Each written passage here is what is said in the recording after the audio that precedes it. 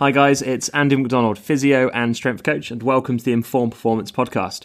On today's show, I catch up with Pete McKnight, the Director of Coaching and Sports Science at Hintsa Performance. Now, regardless of what stage you're at in your career amongst the varying performance or sports medicine disciplines, there will definitely be a lot of relatable developmental lessons that you can learn from Pete's journey and the reflection that he gives in this conversation. So you're in for a treat with this one. If you haven't done so already, then please show the Informed Performance podcast some support and just simply subscribe. Makes a bigger difference to us podcasters than you can possibly imagine. But as promised, here is a very honest and insightful conversation with Pete McKnight. So I met Pete back in 2013 when he was the head of S&C for the French Alpine ski team. I personally was working with some amateur skiers and snowboarders myself in the UK. And my mentor, Dave Rowland, who had been working at UK Athletics, put me in touch with Pete so I could learn from him and pick his brains. Long story short, myself and Pete had a Skype call, and Pete invited me out to France during the French skiers pre-season. So I went to the lovely Annecy in France and spent a week with him to learn and just get involved in a week of S&C in his environment. And I have to admit, I'm always envious of what Pete's up to professionally, whether it's his time there or his time at Hintsa. So Pete, welcome to the show. It's good to talk to you. Well, thanks a lot, Andy. It's really a privilege to come on your show. So thanks for the invitation, and it was great that you could come and spend a little bit of time with me back in Annecy. It was fantastic. Yeah, and I mean, you went from that to then working at Hintsa, where you've probably done some decent travel as well. So I always think what you're up to is very interesting, and the sort of, I'm sure travel has its downsides, but I also think you've probably had some good locations and places that you've been and seen within your career. Yeah, definitely. I mean, I love traveling. Obviously, there's a balance with it, having a family, a wife and kids. But, I do like traveling. I actually grew up in Thailand and India. And then I was in France with the French ski team, as you mentioned, for 7 years. So I've spent about 25 years outside of the UK. So I do like to kind of get around different countries and see different places. But like I said, you've got to balance that with family commitments and staying sane and getting some time at home as well, and not just being stretched in all directions. Yeah. And just for the listeners who might be first discovering you now, can you just kind of tell us a little bit about your professional journey? So we'll get into that more in detail in a moment, but I guess what's your current role is probably the best place to start, and where you are now professionally. Yeah, so right now I'm the Coaching and Sports Science Director at Hintsa Performance. And Hintsa Performance is it's a company with basically two different arms. There's a corporate health and wellbeing arm, and then there's an elite sports arm. And I work on the elite sports side. There is some crossover with the corporate health and wellbeing, but pretty much solely I'm on the sports side. So Coaching and Sports Science Director is my title. Cool. And I think, Martin Burchett and David Carolan did a good job fairly recently illustrating the kind of ambiguity that exists in people's titles when they're head of performance, director, manager, and what their responsibilities involve. Can you kind of break down, I guess, what your role involves, the responsibilities, and maybe the hierarchy of who works around you, and what their tasks are compared to what your tasks are? Yeah, so I read that article. It's a really good article, and it's true that it looks different in every club and every different setting, and it certainly looks different here in Hintsa. But basically, on the sports business, there's my colleague Dr. Luke Bennett, who is a medical doctor, and he is in effect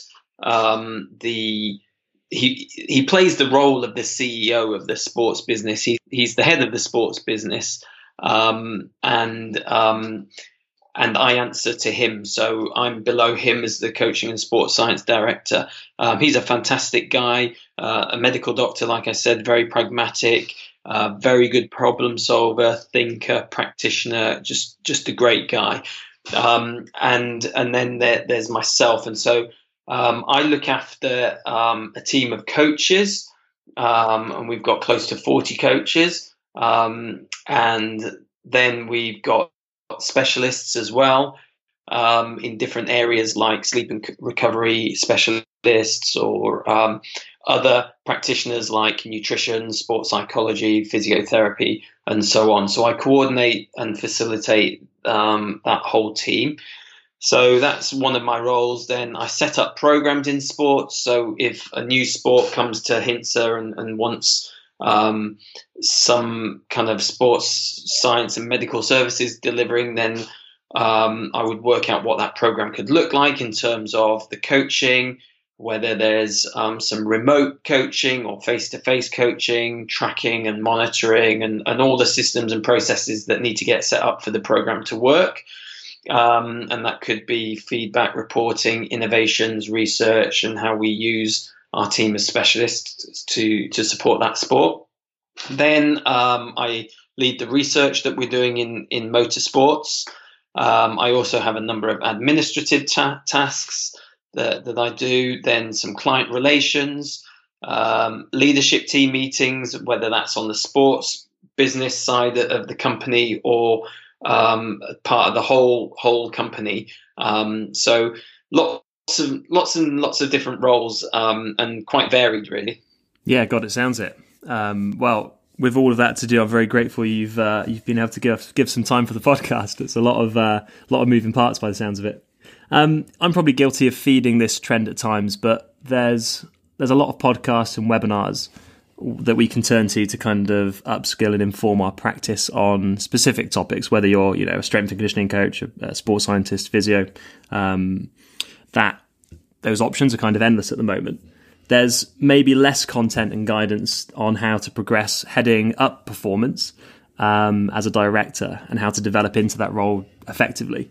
So in this episode and conversation, I really want to focus on that journey and transition from being, let's say, a departmental guy to then becoming a director in your situation. So I don't want to kind of just list off your previous roles like people typically would. Not that there's anything wrong with that. But what I'd like to do instead, if we can, is to go through your background or previous roles, but kind of talk about what you got out of each of those different steps in the career and the skills or qualities that you've been able to carry forward to where you are now, if that makes sense. Yeah, sure. That's good. So I think I'll start with some of the kind of things that are fundamentally important to me as a person. Then I want to talk about some key skills, and then I'll probably revert back to and refer to different roles that I've had along the way as we go through the conversation. So I think for me, one of the most important things has been my kind of home life, that I've felt stable and kind of happy in my home setup. And so throughout my career, I've kind of prioritized that, and yes, we've made some kind of risky decisions like quitting our jobs and uprooting the kids and moving to France without a job, and then finding a job, and then having to learn the language and all this kind of thing. But there's still been an element of kind of stability, and that has been very much around our family. So I've been married to Miri, my wife, for 19 years. So we were married before I even started my career. So that's been a real stability there. We've got 3 great kids, 3 boys who are 13, 12, and 10. And just having that family life and home setup as stable has been really important to me. The other area has been goal setting. So I've really put quite a lot of emphasis on goal setting in the past, where I ask myself questions like, where do I want to be in 5 years, 3 years, 1 year? And then I try relate my daily and monthly goals to these longer term goals, because we all have short term kind of goals and daily tasks that we need to get done. But often they don't align with where we want to be in the long term. And then we feel surprised when we don't get there. But of course, if they don't align, if our daily tasks and jobs and kind of short-term goals don't align with our bigger sort of 12-month, 3-year, 5-year, even 10-year or 20-year goal. How are we ever going to get there? So I've always put quite a big emphasis on goal setting and really thinking, where do I want to be and what can I do now, today, alongside my everyday job that has to get done. What can I do today that's going to help me get to where I want to be in the future? So that was the second thing. And then the third thing is surrounding myself with good people. So I've always put an emphasis on seeking out coaching and mentoring for myself and having accountability, good friends and people that I respect and look up to and peers that will hold me accountable and help me develop. And I'm so grateful and thankful for so many people along my journey who've really inspired me and helped me. So those three things of kind of family stability, goal setting, and then surrounding myself with good people have been kind of decisions that I've made along the way. Then I would say that there's kind of 5 key skills that I've really looked to develop and that I think are really important. Obviously, there's more than 5 skills, but this is kind of my simplified version. The first one is leadership, and that means being able to lead people and also being able to bring vision. So those are the two key things within leadership that I think quite key. So people and vision. Second one is communication. So being able to communicate a vision, cast a vision, or everyday communication with people, with colleagues, or public speaking. So I've worked very hard on public speaking, doing keynotes and delivering small group communication. That could be learning how to communicate to key stakeholders within the organization, the sports club, the business, or whatever. Or it could even come down to chairing meetings or facilitating meetings at a small level, whether that's a departmental meeting, multidisciplinary team, or a bigger meeting with leadership within the sports club or board members or whatever. So communication, really important. The third area is building a team. So really making sure you have the right people around you. So a good selection of people with a mix of skills. So people who are not like me and people who have skills that I don't have. And I've always been heavily reliant on my team, whether that be within the UKSCA board of directors. So I was on the board of directors for 5 years and then or 4 years and chairman for 5 years. So 9 years as part of the UK Strength and Conditioning Association board. And so whether that be on a board or any other team, making sure I've got people that I can really rely on who bring skills that I don't have. So building the right team. The fourth area of skills I would say is develop yourself in being good at setting up systems and processes, whether that be administrative systems and processes or tracking and monitoring or reporting back to clients and stakeholders or parents or sponsors, but having systems that help the ball to keep rolling smoothly. So setting up good systems and processes. And then the fifth area is establishing and running programs. So being able to problem solve. If a sport calls you in, being able to assess the situation and provide a coaching solution for that sport or for that athlete or for that group. So being able to set up, establish and run good programs that are solving a problem and meeting a need for the client. So I think it's really important to develop skills, and those are kind of the 5 that I've really worked hard on. But then the final thing I would say is that along my sort of career path is I've been quite intentional in both developing leadership and management skills and my coaching. So I'm from an S&C background. I was a strength and conditioning coach, and so I worked really hard on my strength and conditioning, but I also worked hard on the management and the leadership side, and I was quite intentional and deliberate about working on both of those. And I still do that now. I still do some coaching with some alpine skiers and a bit with my kids' rugby team, but I want to still be coaching as well as leading. I don't want to lose that side, or you kind of lose touch with what happens at the coalface. That was an absolutely fantastic answer, mate, and I think really well articulated the question that I asked you as well. I've got, kind of leading on from that, I've got a question from Dan Howells, who you know, who was on the last episode with us. And he asked, what did you take from your days at the English Institute of Sport, where you would have been around lots of multidisciplinary practitioners who were encouraged to collaborate and share? How's that kind of helped you with where you are today? It's great that Dan asked that. I really like Dan. He's a fantastic guy, and we worked at the EIS at the same time on different locations, but at the same time, he's a fantastic guy. So thanks, Dan, for the question. You know what? My answer is really a bit simplistic, but I think that I really learned being part of multidisciplinary teams and having to work with other people that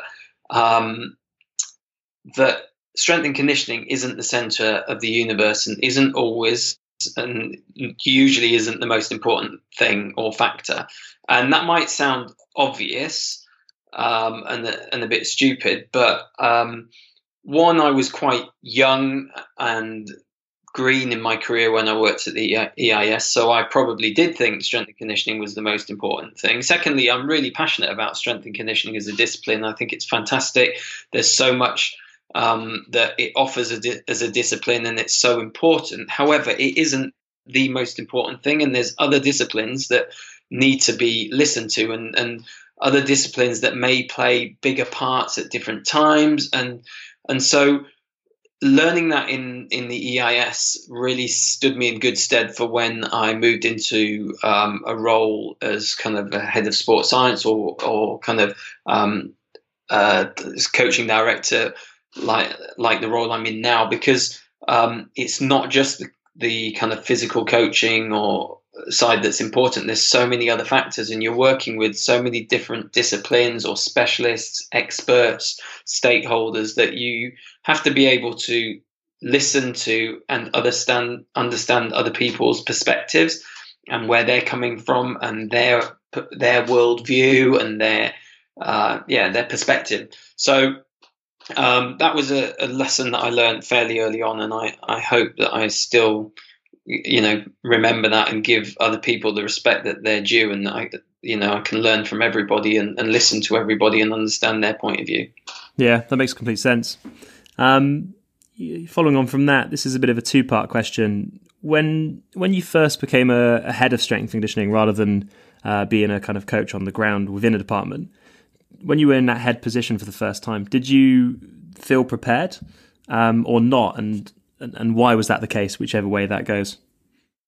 I would say yes, I did feel prepared, and that's not because I think I'm really good, and I thought I was going into the role as the finished article. Not at all. I still had loads to learn then, and I still have loads to learn now. But as Aristotle said, the more you know, the more you realize you don't know. So I definitely went into the position as a learner, knowing that I wasn't, I didn't know everything. But yes, I was ready because, like I said to you before, I'd worked pretty hard at really trying to develop areas of leadership as well as coaching. And I just felt ready to kind of step up and give it a go. And I really like taking responsibility and I really felt I had something to give. And I also felt that, and still feel that, sometimes you really need to push yourself to be able to learn. And I feel I learn best when I'm pushed and when I'm stretched and when I'm sometimes out of my depth and when I need to rely on other people. So getting a position of a head of strength and conditioning was fantastic, because I was like, great, this is my time to bring some leadership and coaching, but also my chance to learn and be stretched. And I'd been part of teams and steering groups and so on before, and I felt I was ready for a bigger leadership role in the workplace. And I guess along the same vein, for the second part of that question, did you feel prepared when you moved up to being a director and you were overseeing all the different disciplines? Yeah, I mean, I'd say yes and no again. Like you grow with the role, and with my role in HINSA, I only had about 6 or 7 coaches when I started, and now there's kind of anything from 40 to 50 people when I count all the kind of specialists and multidisciplinary team that I look after. So, that's grown over time. So you grow with the role. So, I felt like I was ready, definitely, but I also felt, I can obviously get better, and as this grows, hopefully I'll be prepared for it. And sometimes I feel like I've got the capacities and abilities to deliver, and sometimes I think I don't, and sometimes I feel like I'm delivering below where I'd like to be because there's constraints, and other times I think, oh no, I've got to upskill and grow and learn here, and and try get what I need to be able to do the role effectively. So I think there's always going to be mixed feelings for people stepping up to roles like that, unless they kind of just land on their feet in a job that was a bit of a fluke, and then it could be a really steep learning curve. But for me, I don't think it's been steep. It's kind of been fairly fairly linear and not so steep. But there are days when you're like, whoa, this is a real steep learning curve, and this is difficult, and where's this come from, and I wasn't prepared for this. But I think on the whole it's felt fairly fluid, and it's come at the right time. I guess that's quite normal what you were just saying there, because the sports performance and sports medicine world it's still in its infancy, really, if you compare it to a lot of other industries. So the advancements are quite quick, and the changes are quite quick as well. If you look back 5 years ago, 10 years ago, where we are now is dramatically different in some ways. So I guess it's, as it evolves, it's inevitable that the staff are kind of playing catch up with that pace to some degree. Yeah, I think so. What are the kind of typical challenges that you face in your current role then, or your current environment? And is there any kind of strategies that you kind of warm towards in terms of kind of coping with them? There's all sorts of challenges from day to day kind of firefighting, where an athlete has a problem and needs something, so I need to mobilize the right resources, the right people, or a coach needs support, so I need to try and get the right people in place to help them. And so that if it's a coach within our setup that has faced a problem, then I might think to myself, well, is this a problem that all the coaches are going to face? And if it is, therefore, I need to set up a system to try help solve the problem. Because I think if there's an organizational problem, if a coach is facing an issue because there's not the necessary support or system in place, then there's something I can do about that. And most problems can be solved by having a good system or the right person or a combination of the two. And so I would think, can I be strategic here and make my life easy and set up a system or a process which is going to mitigate against this happening again, or help other coaches who are going to face similar issues. And so it really depends on what that is. And like I said, most problems can be solved by having the right system or the right people. So I'm interested in getting both those things in place. So setting up the right systems and processes, or recruiting great people who have a high level of ability and great character. And for me, that's very important, that they're great people and not just really smart or really good at their job. So that's how I would kind of face most of the day-to-day challenges. Like I said before, I work very closely with Dr. Luke Bennett, who's the head of the sports business at Hintsa, and he's great to have working with, because he's so able in and got such a great skill set in his role as well. And then the wider Hintsa leadership team are fantastic people. There's a high level of trust between us, so I feel really blessed to be part of a good team where there's great people.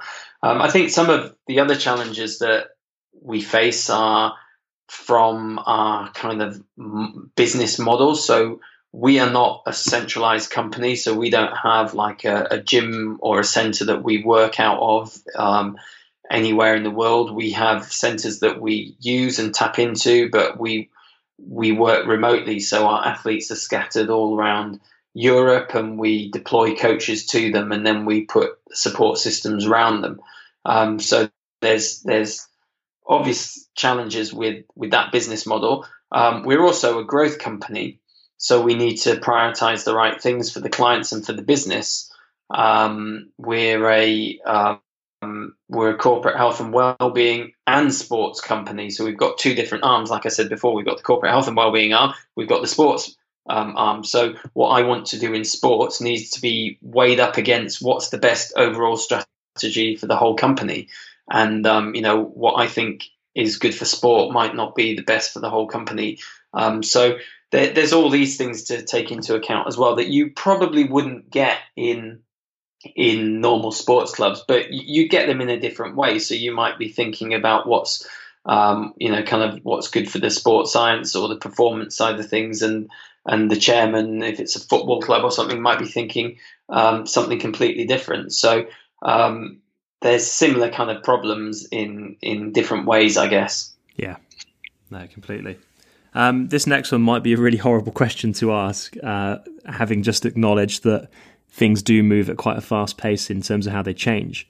And hindsight's a very beautiful thing, but if you were going through this process again, or going through your career again from the earlier days, but now in 2020 real time, what would you advise yourself, or how would you focus your development towards where you are now, but if you were starting again in this current day? It's hard to pinpoint any particular skills that I would look to develop, but what I would say is I would try to be a little bit more focused. So I can get distracted, mainly because I'm curious and inquisitive, and I have a real interest in a wide area of topics and things, and that comes with its downsides, because you can very easily get distracted.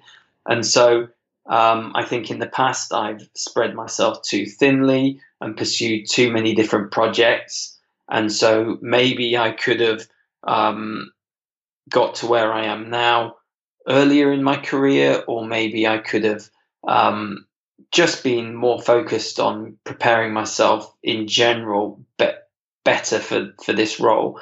I've also had difficult times in my career where I've had times of confusion or lack of clarity, and I've not really known where I'm going. I've kind of known where I want to get to, but might have kind of lost track for a short period of time. And I think with hindsight, I would have tried to work out earlier what I should focus on.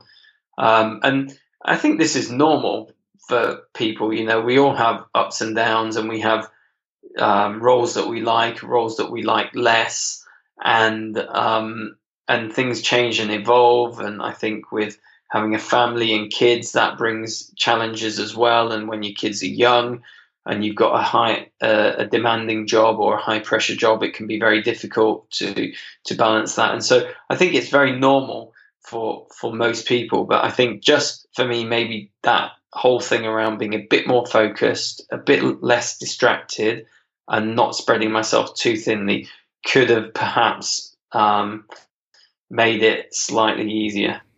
Was there any people or organizations that have perhaps inspired or that you've modeled how you want to do things based upon, that have inspired you really?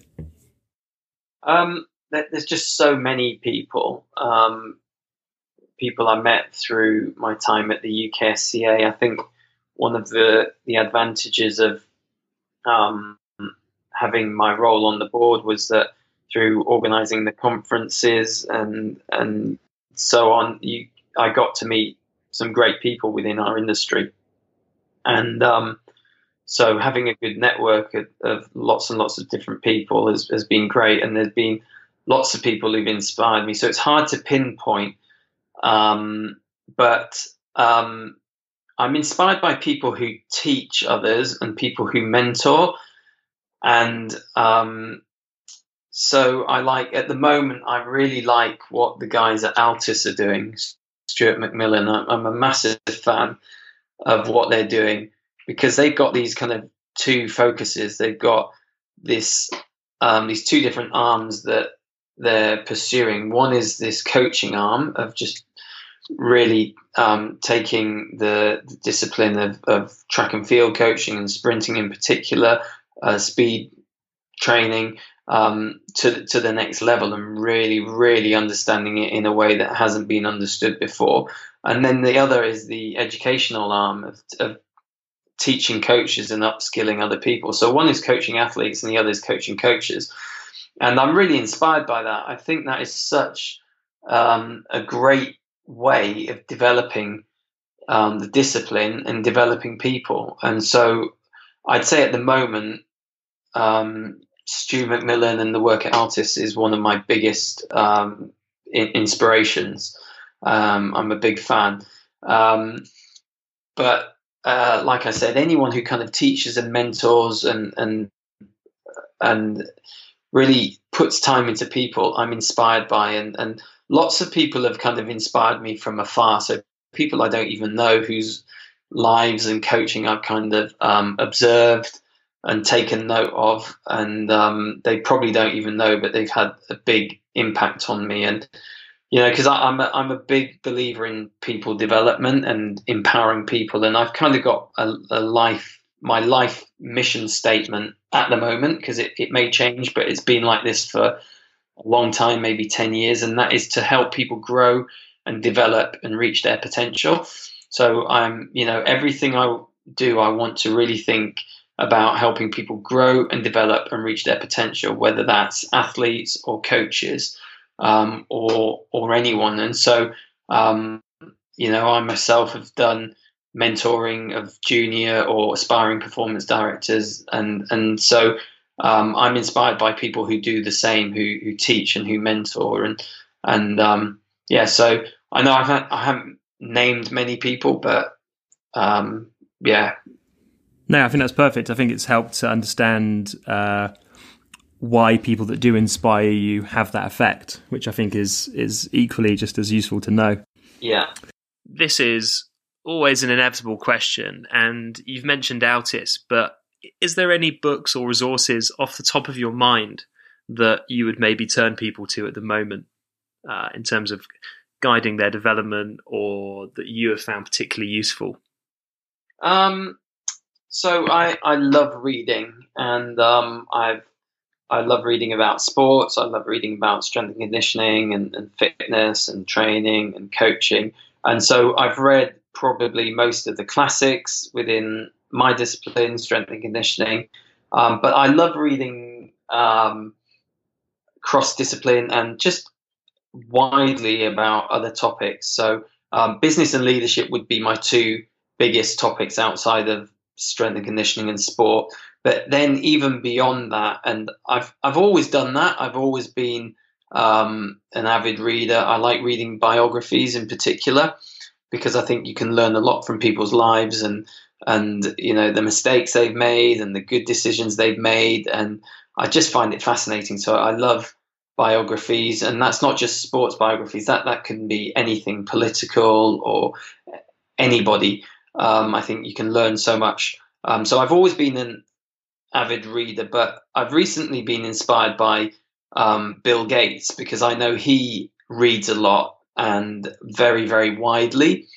And I'm just inspired by what he's done in his life with his philanthropy and his foundation, and the way he's impacting the developing world now. And he gets his inspiration from just so many broad areas, and he's just so knowledgeable in lots of areas because he reads so widely. So, I like to read on finance, economics, globalization, languages, just so many different things. So to give you an example, what I'm reading now, I've got a book on the go called Building a Story Brand by Donald Miller, and that's kind of a marketing book, and I'm absolutely loving that. Then I've got another book called A Call Less Ordinary, Why Your Purpose Matters, and that's written by a friend of mine called Rich Wilson. and that's about your calling and your purpose. And fantastic book. And then I've got another book that I'm just about to start when I finish the StoryBrand one. I've nearly finished, and it's called Your Best Year Ever: A 5-Step Plan for Achieving Your Most Important Goals, and that's by Michael Hyatt, who's like a leadership guy. And so that's got the whole goal setting thing that I really like, and the planning and that kind of thing. And so I just like reading all sorts of stuff. So it's hard to say, oh, this book has really changed my life or whatever. But I would say my advice would be to people is like read widely and broadly, and read topics that you might read, books you might not agree with, read topics you might not be interested in, and just because you can learn so much. And so that's kind of what I've done, and read biographies because you can learn from people. Yeah, no, thank you. That's really helpful, actually. Based on you've done a fantastic job of informing everything so far this episode. But have you got any closing thoughts, or anything you haven't had the opportunity to say while you've been on? I guess one of the things I haven't spoken about so much is some of the different roles that I've had, and I think you've been quite deliberate in wanting to do things differently. But I think one of the things that I would say is that I've tried to take different roles throughout my career based around not just kind of just take the role because it's the only job available, but take the role because it's the role that I want. And we don't always have the luxury of doing that, because sometimes within our profession there's not that many jobs, and so you literally just have to take the role that's going. But sometimes that means turning down good opportunities or seemingly good opportunities for something that you might think would actually be better. So I've turned down opportunities that have paid significantly more than other ones because either it's not fit with the family and my wife and kids, or it's kind of in a location that we don't want to live in, or it just doesn't feel right. And so one in particular, a role more than 10 years ago with a Premier League football team that was going to be many multiples the salary that I was on, I turned down because I just didn't feel right about it. And I stuck with a job that paid a lot less because I just thought it was the right thing to do at that time. And I'm not saying you should, I'm not trying to say, look how good I am turning down a high-paid job. I don't care about money and all that, because of course I do, and money's important. And sometimes you take the job because it's got good money, because that money might allow you to do other things like really put money into your CPD and whatever. But what the point I'm trying to make is, if you can, just make the right decision and don't just take a job because it's there on the table. Sometimes you might have to take a job because it's the only one there, and so you've got to make it work. But other times you can shop around a little bit and just think about what is the right role, what's the role that's going to help me develop in the right way. And so another thing that's kind of happened, or what I've done, is I've changed jobs fairly often, which has got its pros and cons. The pros are that you get to see lots of different sports, have lots of different roles, and get different experiences. The cons are that you don't really develop a deep expertise in a certain sport or a certain role, because you're changing every 2 or 3 years, which is what I've done. I've changed jobs every kind of 2 or 3 years until this one. Well, actually, I was with the French ski team 4 years, and I've been with Hintsa 5 years, and I can see myself being here a long time. But previous to that, I changed every sort of 2 years, pretty much. Yeah. EIS, I was there 4 years, but my role changed 2 or 3 times within that 4 years. So I think you've got to be just my advice to people would be, think about what you're doing. Take the role that you feel is right for you, that's going to help you develop the skills that you want, and get to where you want to be, and the one that fits with your family, maybe if you've got a partner, or fits with your kids, or whatever your life setup and life stage is at. Just make good decisions, I think, is what I'm trying to say. No, I think that would be very useful to a lot of people, and very relatable for most people out there, I think, as well, that are working in sport. So, I really appreciate your wisdom, and thanks for being honest on that one. Pete, thanks very much for coming on. Are you active on social media? And if you are, where's the best place for the listeners to follow you? Yeah, so Twitter's probably the best. I am on Instagram, but I'm not very good on Instagram. I'm not claiming I'm good on Twitter either, but Twitter's the place where I'm most active. So my Twitter handle is @PeteMcKnight. So if you want to get in touch, follow me and ask me to follow you back, and I will, and then you can direct message me. So yeah, get me on Twitter or Instagram. Cool. Well, mate, thank you so much for giving so much wisdom then. I mean, I think I'm probably going to play this back a few times and make some notes myself. So thanks for giving up some time, and really enjoyed talking to you. Thank you. I really appreciate the opportunity. It's an absolute privilege, and just, great to be back in touch with you. And I guess my final comment is, just keep a wide network of people, because then things like this happen, and it's really great that, we met all those years ago. Then I get an email out of the blue to be invited to come on your podcast, and I'm really grateful for that. So thanks for getting back in touch, and thanks for having me on your podcast. It's been great. No, likewise. It's been a pleasure. Thanks, Pete. Cheers, Andy. All the best. I'd like to thank Pete McKnight for coming on the podcast today and sharing how he's personally navigated his career and the sort of qualities and skills that he's picked up along the way. I think we can all learn something from today's episode, regardless of what discipline or level we're currently at in our career. Our next guest for the show will be Phil Wagner, the founder and CEO of Sparta Science. So keep your eyes peeled on our social media accounts for the release of that one. You can find us at Inform Performance if you're on Instagram, or you can find us at InformPod if you're on Twitter. I hope you enjoyed today's episode of the Inform Performance podcast, and thanks for listening.